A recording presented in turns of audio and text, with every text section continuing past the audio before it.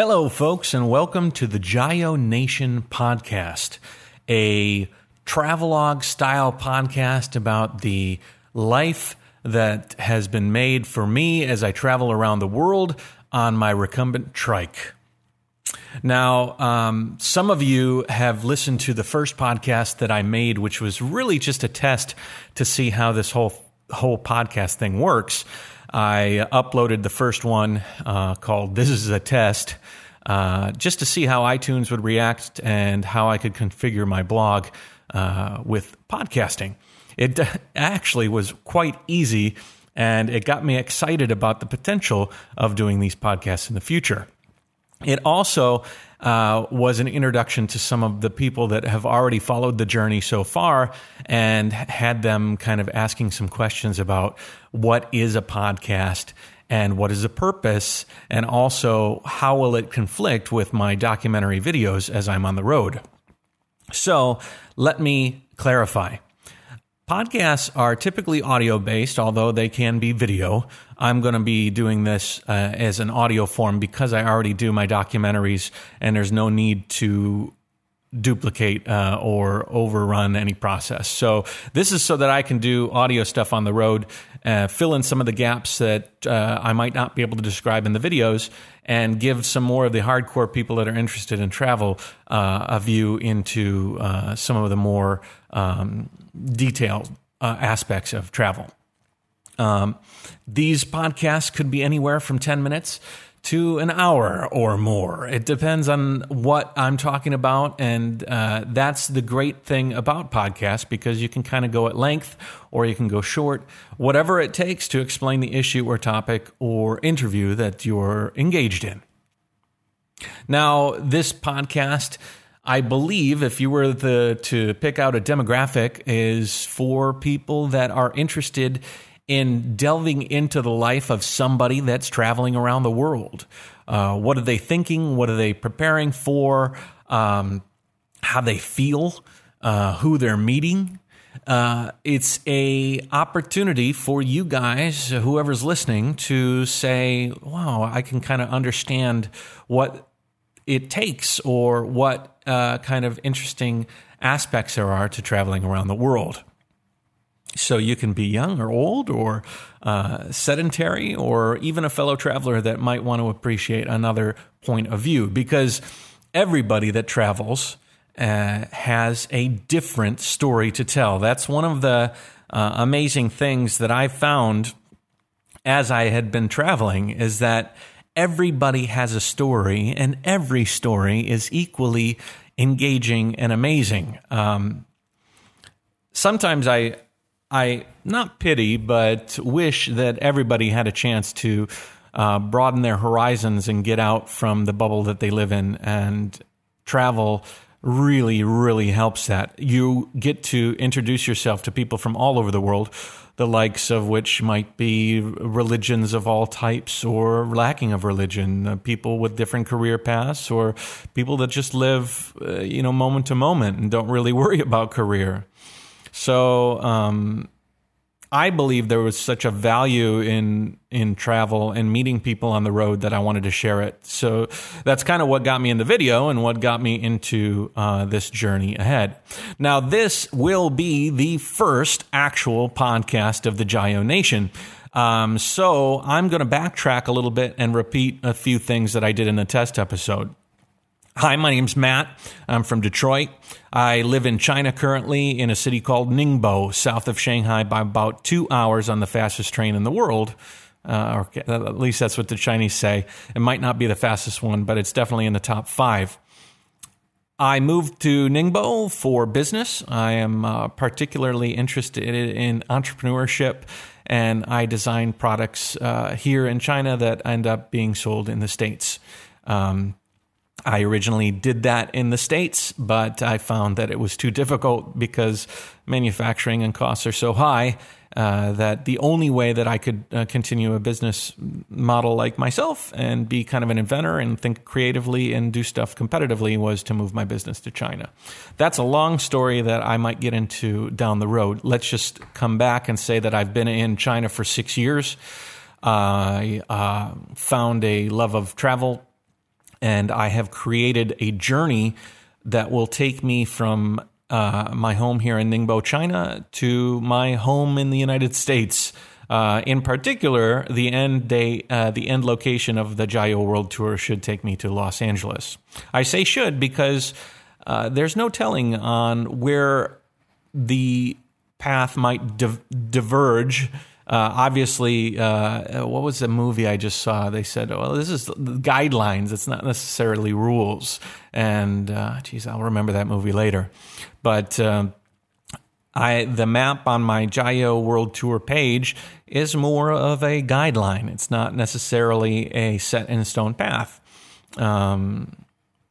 So the tour around the world starts from here in Ningbo, China, and winds its way. It's definitely not a straight route, and it's not about speed. I'm not traveling as a race. Too many people travel around the world and try to make their way from one point to another so fast that they don't really feel the in-between, and I wanted to feel the in-between, which is why I chose the recumbent trike. Let me tell you a little bit about the trike. I'm riding a 3-wheeled recumbent trike. It is a very odd-looking thing. Ryan, my best friend and soon-to-be, hopefully, travel companion, calls them tadpole trikes because if you look at a tadpole, the large portion is in the front and the small portion is in the tail, and that's how the tadpole trike design is set up. The 2 wheels are in the front. You pedal all the way out in the front with your feet way in the front, and then there's a rear wheel that sits right behind your back that has the gearing and the actual propelling of the gearing is behind your back. It's a very strange thing. As a matter of fact, when Ryan first proposed the trike to me, I thought it was a little bit too odd, but he liked the idea that when you ride this thing, you're in a really comfortable position. You're basically in a nice chair, a mesh seat. And when you sit in this recumbent position, there's no pressure on the lower back. There's no problem with your shoulders or your neck, and your legs are in a very, very relaxed position, sticking out in front of your body. And you basically just sit there and turn your legs around, pedal. If you want to get a look at it, you can go to my website, www.jiao.com. That's JAYOE.com, and you can see it for yourself. I carry a lot of stuff with me, and I'm prepared to carry weight around 500 pounds, and I've heard a lot of people say some negatives about that, and I will try to narrow it down. I'll also try to lose some weight myself. That 500 pounds includes my body weight. You might be wondering, why am I carrying so much? Most World Tour cyclists, that's bicycle, trike, whatever you decide, carry extremely light loads. They constitute a pair of shorts, some sets of clothing, maybe an extra pair of shoes, a bike repair kit, and miscellaneous little items. For me, I am, first of all, traveling without the intention of returning. So whatever I carry, I want to be able to live off for the next 5 years. In doing so, you add in this element. You're telling yourself that whatever you enjoy in life, you better bring it with you. Whatever you can live without, you let go. And it kind of narrows down your life. It's like doing a move. When you move from one city to another, apartments or houses or whatever, and you're finally boxing up all your stuff, you get a chance to say, you know what, is that thing really useful? Is this item really something that you need? And you can whittle it down. Well, you would say to yourself, well, Matt, seeing as though you just said that, oh, you're obviously carrying a lot of weight. Well, what is that weight? Well, for me, I love video. I love tech, and tech are my toys, and tech is typically not so light. It's a lot lighter than it used to be, but if you want to do what I want to do, then you've got to carry some extra items. For me, the excess weight is coming from lightweight tripods, a drone, Phantom 3 drone that I've built into the trike setup.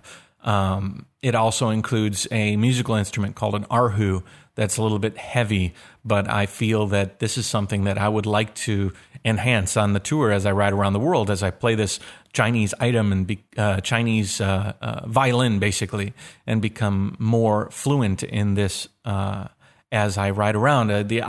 I imagine myself playing the erhu in parks and in villages and locations that would be very interesting and quiet and relaxing to use this item, and to really, it would also help to connect with people on the road. And that's the other thing that I want to do, is I want to integrate with people. And the only way that you're going to integrate with people is to put yourself out there and be social and to do unique things that will draw in people's attention. And I'm not doing it only for attention. I'm doing it because I love to do it. But I also love people, and I love the idea of having somebody walk by me, this foreigner with the bald head and playing this instrument that is also very strange and Asian, and connecting with people on a moment-by-moment basis. And I think that the erhu will help that, and also help me inside do something that will be fulfilling for myself. Other things that are a lot of weight are laptops and hard drives. I don't have the ability to take all my hard drives and leave them at a house and then say, okay, I'm going to go home every 6 months and unload all my data, and then, carry whatever I can on the road and then unload my data and then do it like that, because I want to develop videos and content on the road while I am traveling, and I don't intend to return to those, home base to do the editing. I'm doing that all while I'm in tour, en route.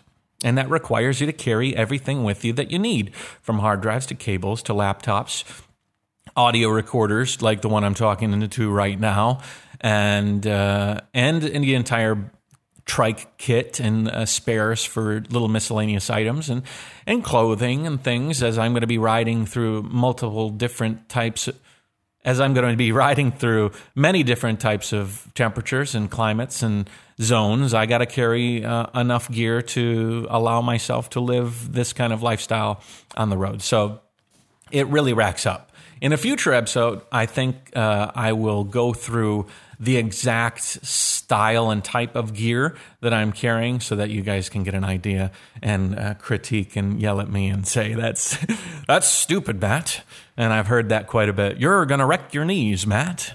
This is too much weight, Matt. Well, you know what? Life is about taking chances and refining along the way. Obviously, I understand and appreciate all the opinions that have come my way, and there'd be no way for me to do what I've done without taking people's advice into play here. But I also have learned that everybody's journey is individual, like I said, and those of you that like to travel a little faster and lighter, do so, and those of you that travel slow and heavy, do so as well, and you can be happy both ways.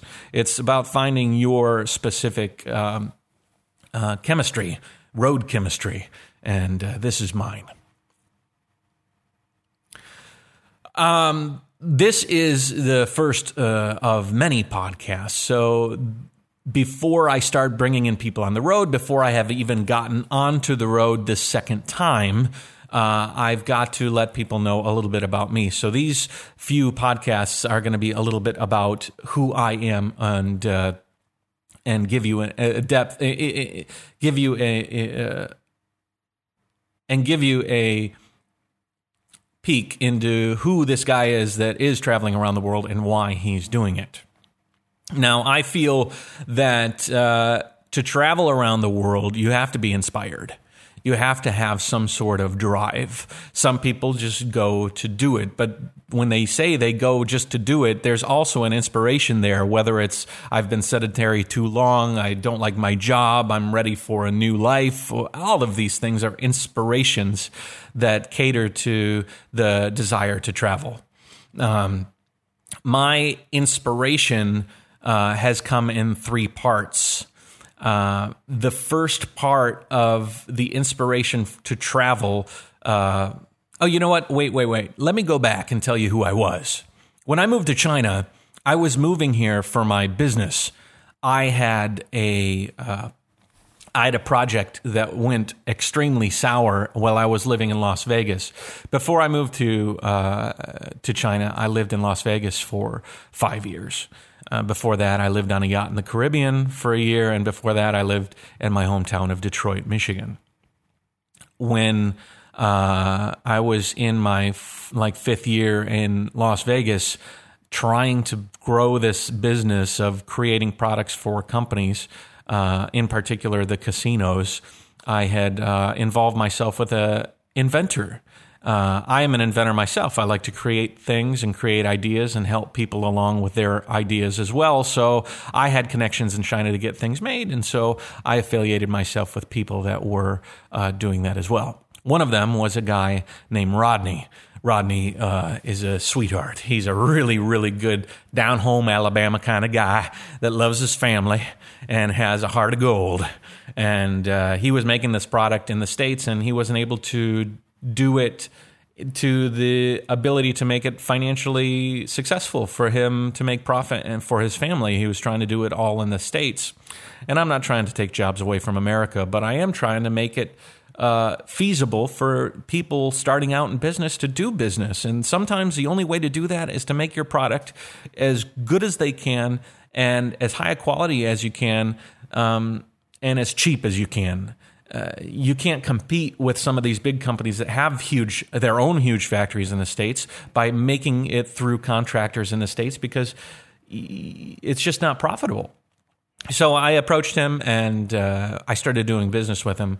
And we were doing a project, his first big order, 25,000 units of this product that he had made, and I was making it through my sources in China.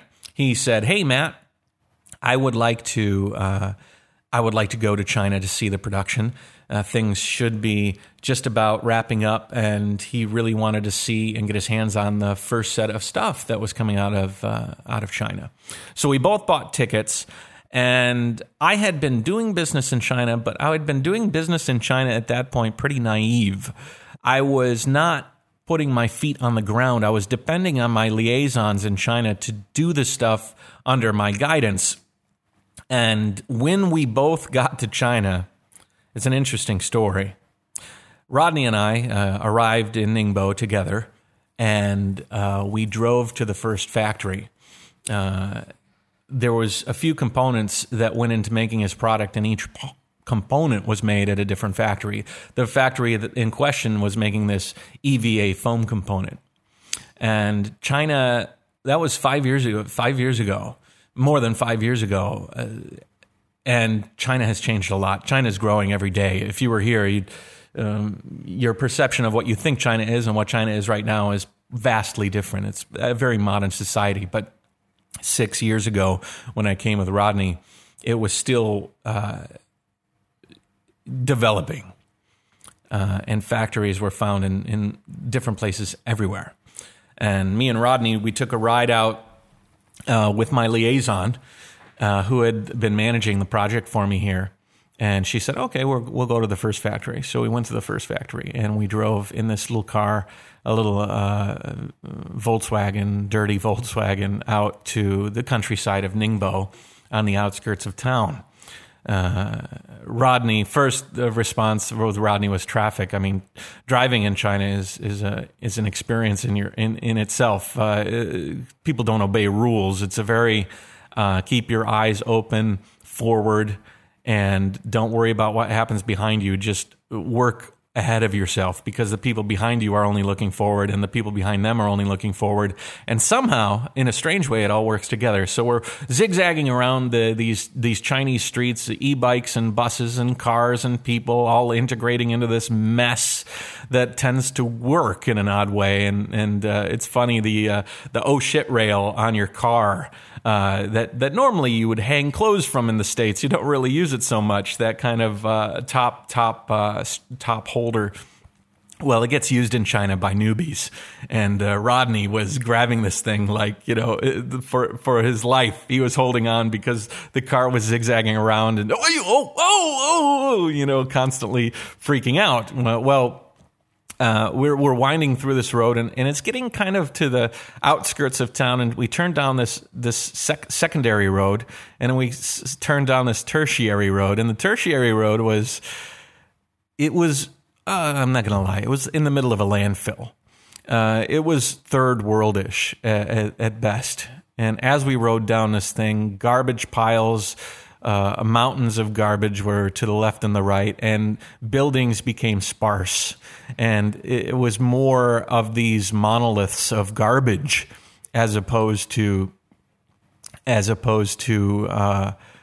any buildings or structures or even industrial areas. It was just garbage. And people living in the garbage. There were these little piles of garbage with plastic tarps stretched over them, with kids playing and people walking around trying to clean clothes. And it was very odd and surreal. And I look at my customer, and he's just kind of in awe. And I'm looking at my liaison slightly disdainfully and apprehensively, like, is it going to get better than this? It better get better than this, because I'm trying to impress my customer. I don't know where you're taking me. Well, we arrived at the destination shortly thereafter.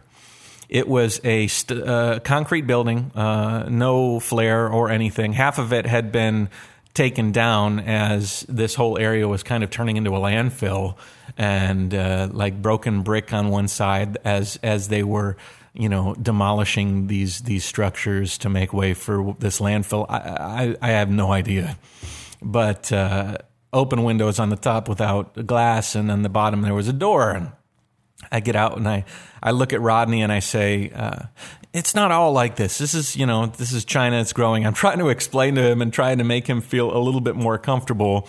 But in my own heart of hearts, I'm getting extremely worried and uncomfortable too, So I look at Vera. I'm like, what the hell is going on here? I'm lip speaking to her. So we open the door, we go in, and there are machines punching out EVA components. EVA is a foam that comes in large, flat, like 2-inch thick sheets, depending on how thick your product is. And then you can heat or cold press inside of a mold. And they're basically, the first process is that they're chopped out like a cookie cutter into the basic shape, and then they're taken to another machine that heat presses these things under pressure, and then the foam molds to the size that you need. And then there's a trimming process where you take that out of that mold and then trim it. Basically, all these machines were set out in this dirty area of this building, and all these guys working the machines were elderly Chinese, probably lived in the landfill, that were looking for work through this wherever they could, and then they got it at the factory. They're all smoking cigarettes, and smoking cigarette Chinese, like dirty teeth, the cigarettes hanging off the lip, barely hanging in the mouth, and they're punching out these things, and they're just going through the motions.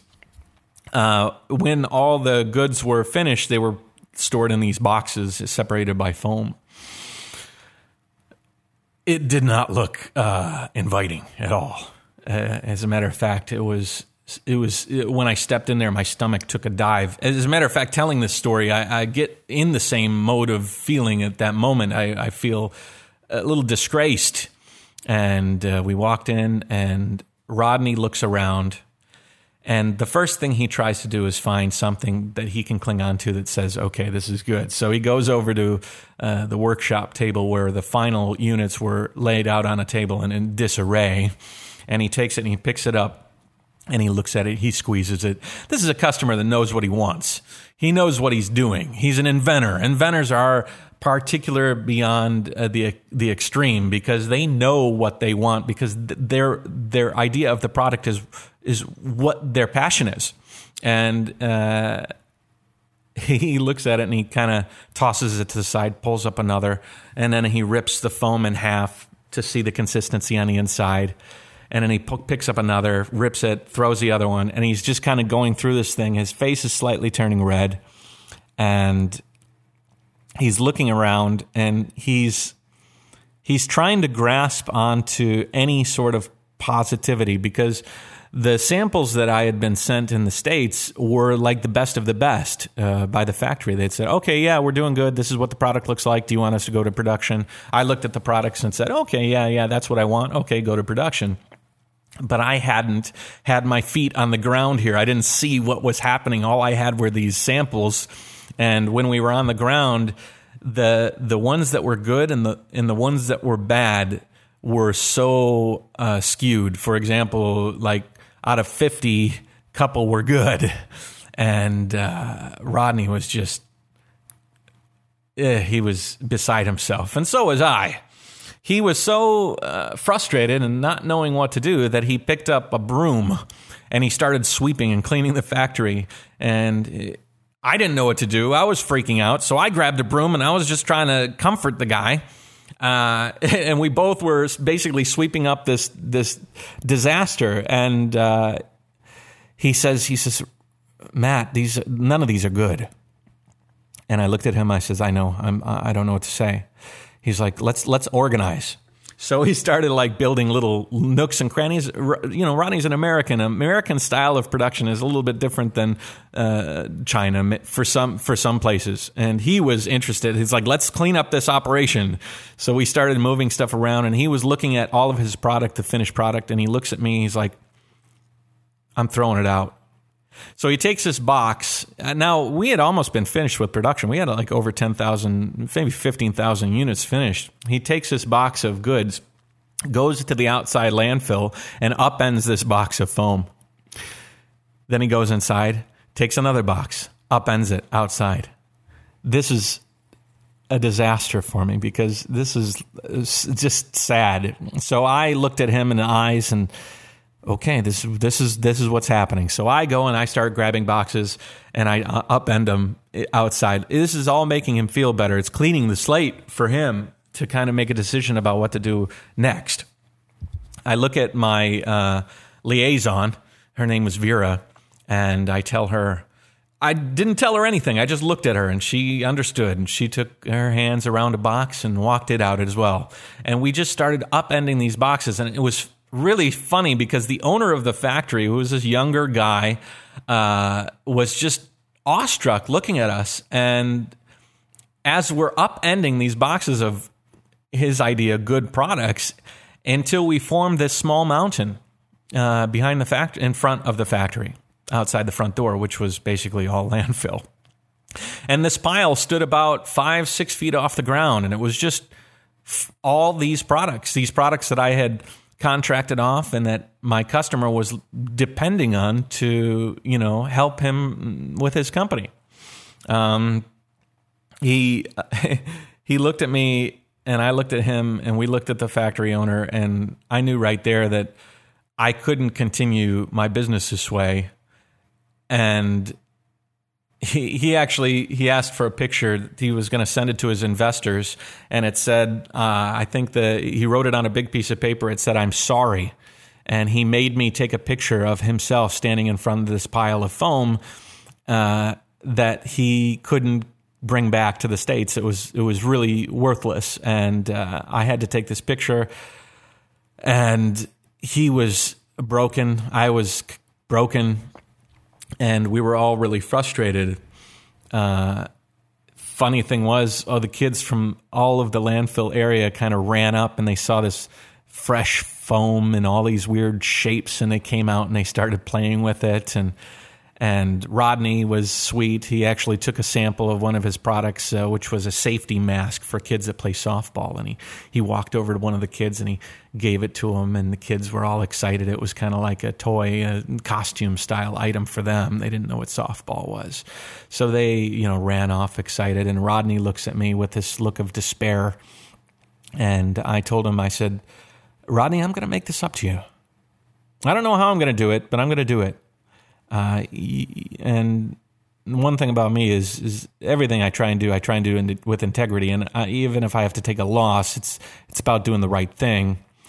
And after that moment, we went and saw the other factories. There's, like I said, like 4 or 5 different components with 4 or 5 different factories involved. The other factories were doing a decent job. We had to tweak a little bit, but there was nothing like that foam factory. We went back to the States, and on the plane, I was talking to Rodney, and he was going back to Alabama. I was going back to Las Vegas, and I said, whatever it takes, I'm going to do this for you. And so what I did is I paid for the product to be made in the States. You know, I helped him to get the product made the right way, and I lost a lot of money in the process. I got burned on the factory in China, and I actually flew to his apartment, or to his house. I flew to his house and lived in his basement on his couch for like 2 or 3 weeks, assembling the product, because he couldn't assemble it in China because China wasn't making all the components good. And so he had to do the finishing assembly here in the States. And so I moved in with him. I assembled his goods. I did whatever I could to make it right. After this moment, I sat down in my house in Vegas and said, can I continue this way? Can I continue living in China while trying to do, or living in the States while trying to do business in China? And the answer was no. It was impossible. I had to pick up and move to China. So when, that's a long story short, right? When I moved to China, it was to get a grasp on my business. I was motivated by money. I was motivated by success, and I was motivated by business. But we get back to inspiration. What inspired me to change my ways? Well, I'm not sure on the order of these 3 stories, but I think that the first one was Alex. I had known a French guy in Ningbo and his wife, and I became very close friends with them.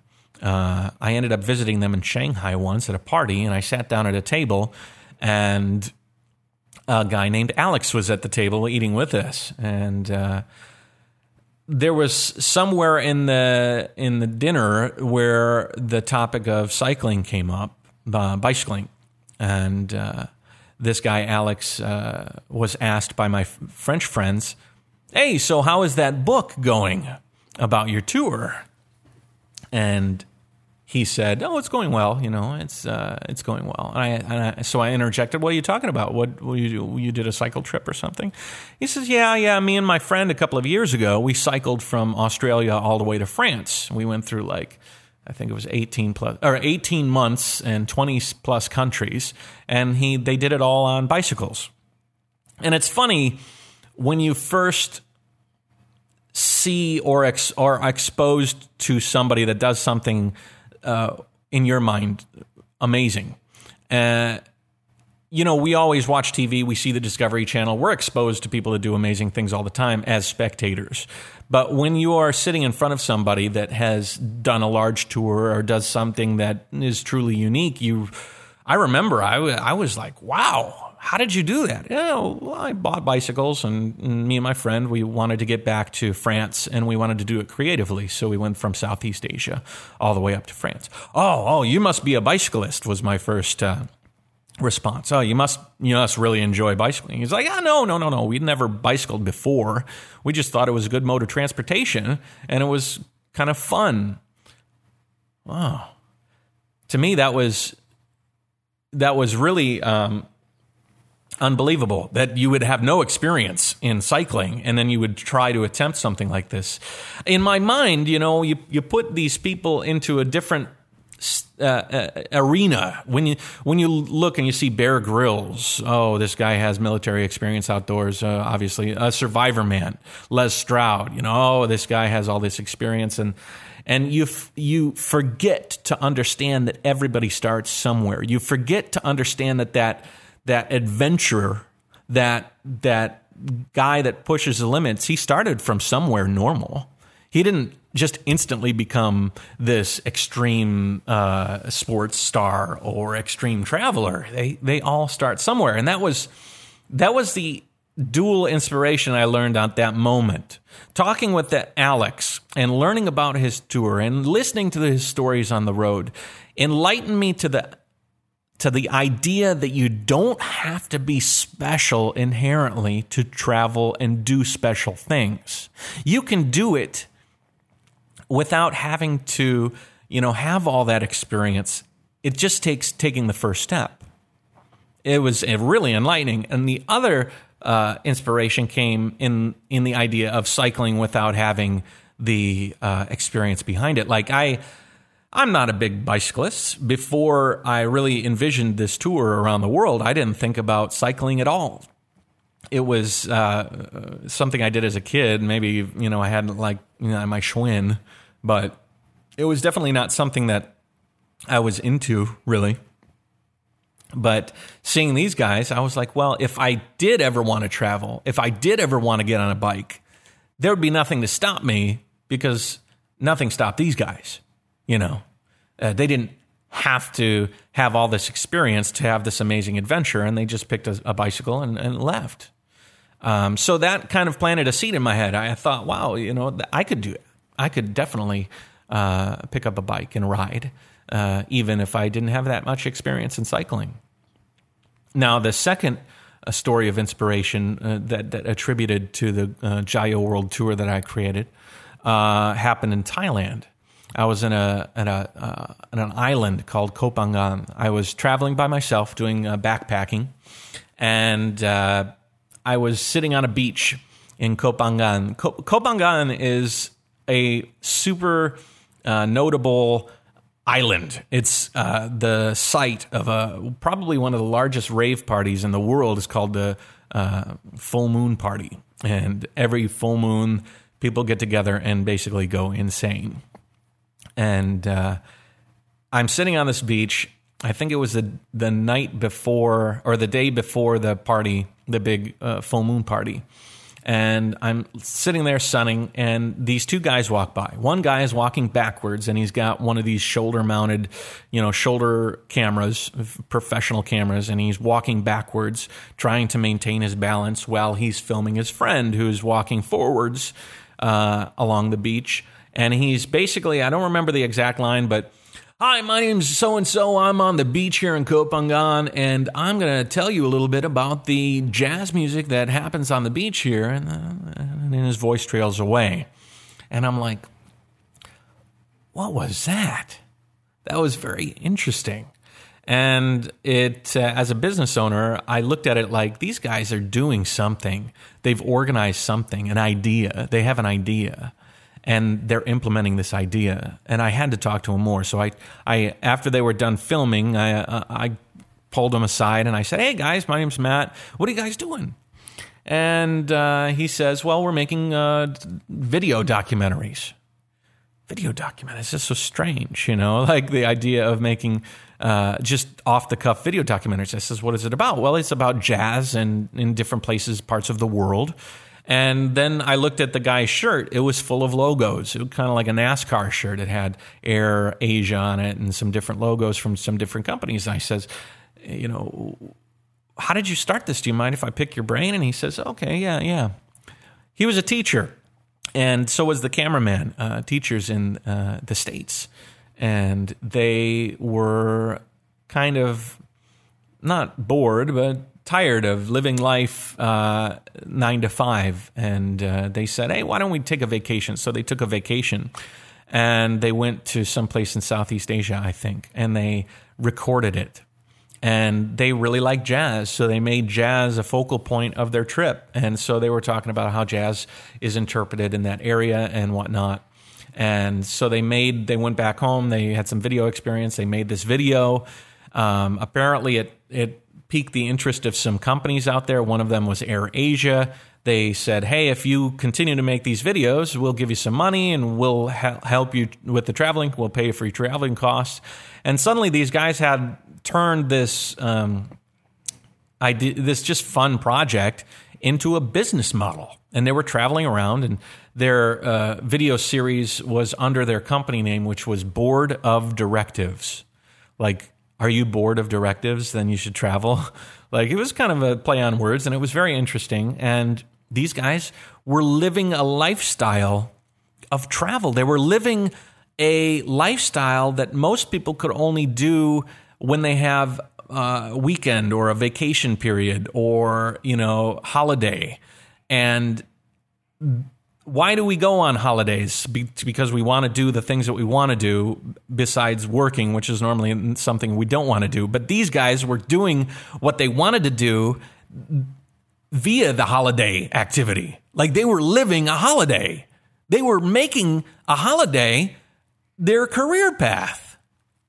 That was the inspiration earned at that moment. It was kind of like thinking, wow, you can do what you want to do with your life and make it profitable. You can make it work. These guys made it work, and I'm no different from them, so I could do it too. It was kind of like an amazing seed that, again, I got to put in my pocket.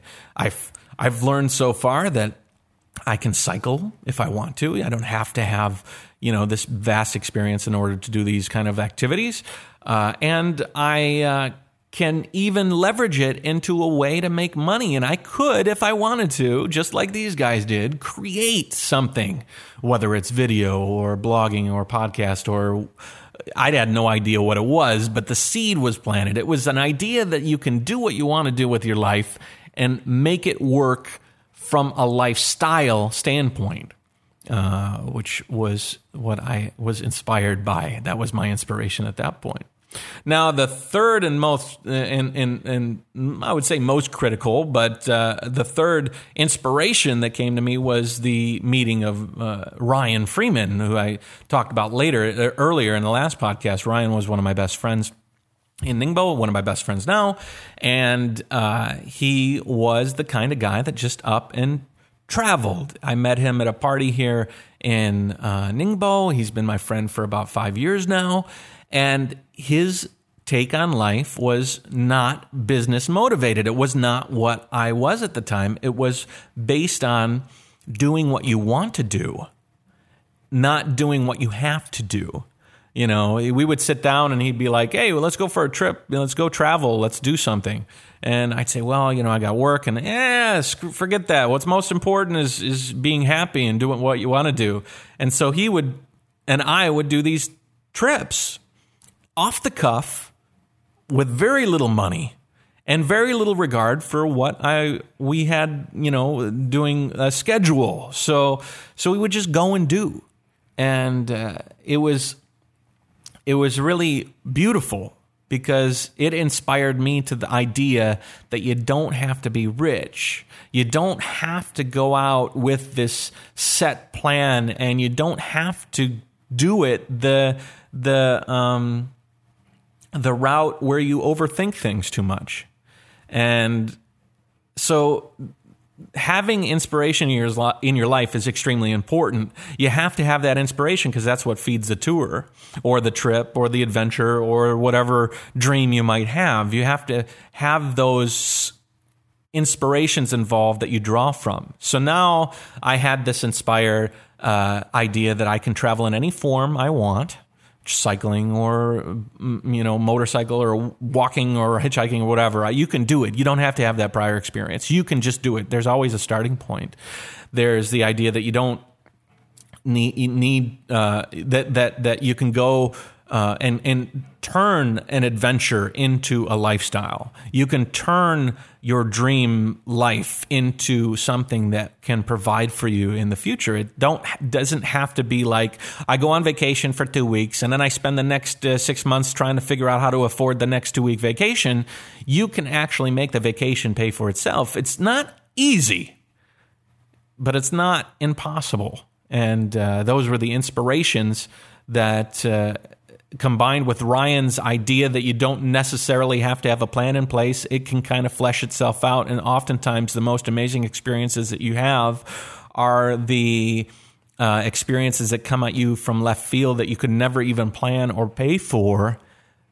Those three inspirations kind of made me feel like, wow, I should do something, because I hadn't really gotten out in the world. I had moved to China. That was my big move, but I was like, China's such a small piece of this huge puzzle. I've got to get out more. And I fell in love with travel so much. Oh, well, I got to travel. So where am I going to go? Well, I think I go everywhere. What am I going to do? Shit, I can do anything. What were those things that you ever wanted to do in your life? So I built a list of things that I really wanted to accomplish. One of them's to stand on top of the world and top of Mount Everest, and I've been preparing for that. So I'm going to be climbing Mount Everest in March, among a million other things, and I'll get into the actual items on the road in a future podcast. I don't want this one to go too long. It's already gone 45 minutes, but I think in order to understand how people travel and why people travel, you have to understand what inspires them. And you need to understand what inspires you. You know, you may not be as impressed with video and travel and these things as me. You might be impressed or influenced by different things. So you got to find those things within yourself to inspire you to do those amazing things. And you got to believe that you can do it. You know, that was really important, because seeing that Alex doing that trip, he believed that he could do it. He didn't. Him and his friend traveled from Australia all the way to France because they thought, yeah, we can do this.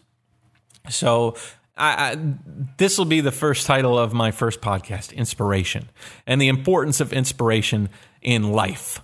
And so there you go. I hope that wasn't too boring. I'm trying to make these first few podcasts sort of building blocks so that as you get through these first few, you can understand who I am and why I'm doing what I'm doing. Maybe in the next podcast, I'll get into more of the details of what the trip is with the locations and the path that I'm deciding to take. At the end of every podcast, I'll kind of give you an update of what is going on real time, what's going on right now. As I sit here in my office in Ningbo, I am trying to formulate the next video that will be a comprehensive update about the tour. You can see my other video travelogues at jayo.com or on my podcast or on my YouTube channel. I'll leave links here at the bottom of the podcast if you're interested and you don't know who I am yet. You can learn a lot about that. The things that are going on right now, I should be on the road traveling. Unfortunately, I'm still stuck here in Ningbo. I'm waiting for my friend Ryan Freeman. He's going to be flying here to Ningbo. We'll wait a couple of days, and then we'll ride south as opposed to going through Korea and Japan. It's getting too late in the season, so I had to drop those two countries. So I'm waiting for Ryan. I'm saying goodbye to my friends and relationships here and trying to let go, which is very difficult. Maybe a future podcast will be talking about letting go because that's an interesting element to the tour. And I'm installing a front schlumpf drive on the trike to replace my old one, which was not powerful enough to pull the massive amount of weight that I have as I'm touring. So this is what I'm doing right now. You can subscribe to my podcast so that you can hear more updates about my trip and the elements involved in travel. But on the future podcast, when I get on the road, when Ryan joins me, these podcasts are going to become a lot more vivid, and they're going to have elements of interviews with people on the road, the feelings of Ryan, my travel partner, and a little bit more flavor of the locations that I go to as I travel. So stick with me and enjoy and become part of the Jayo Nation. And maybe you can become inspired yourself to do something amazing. And I hope that this first podcast kind of gave you a little bit of an idea that it is possible to become inspired. It is possible to do something amazing. You just have to understand, where your inspirations derive from to create the dream lifestyle that you want and to make it your own. Anyways, if you want to do it, just go out there and take that first step and Jayo.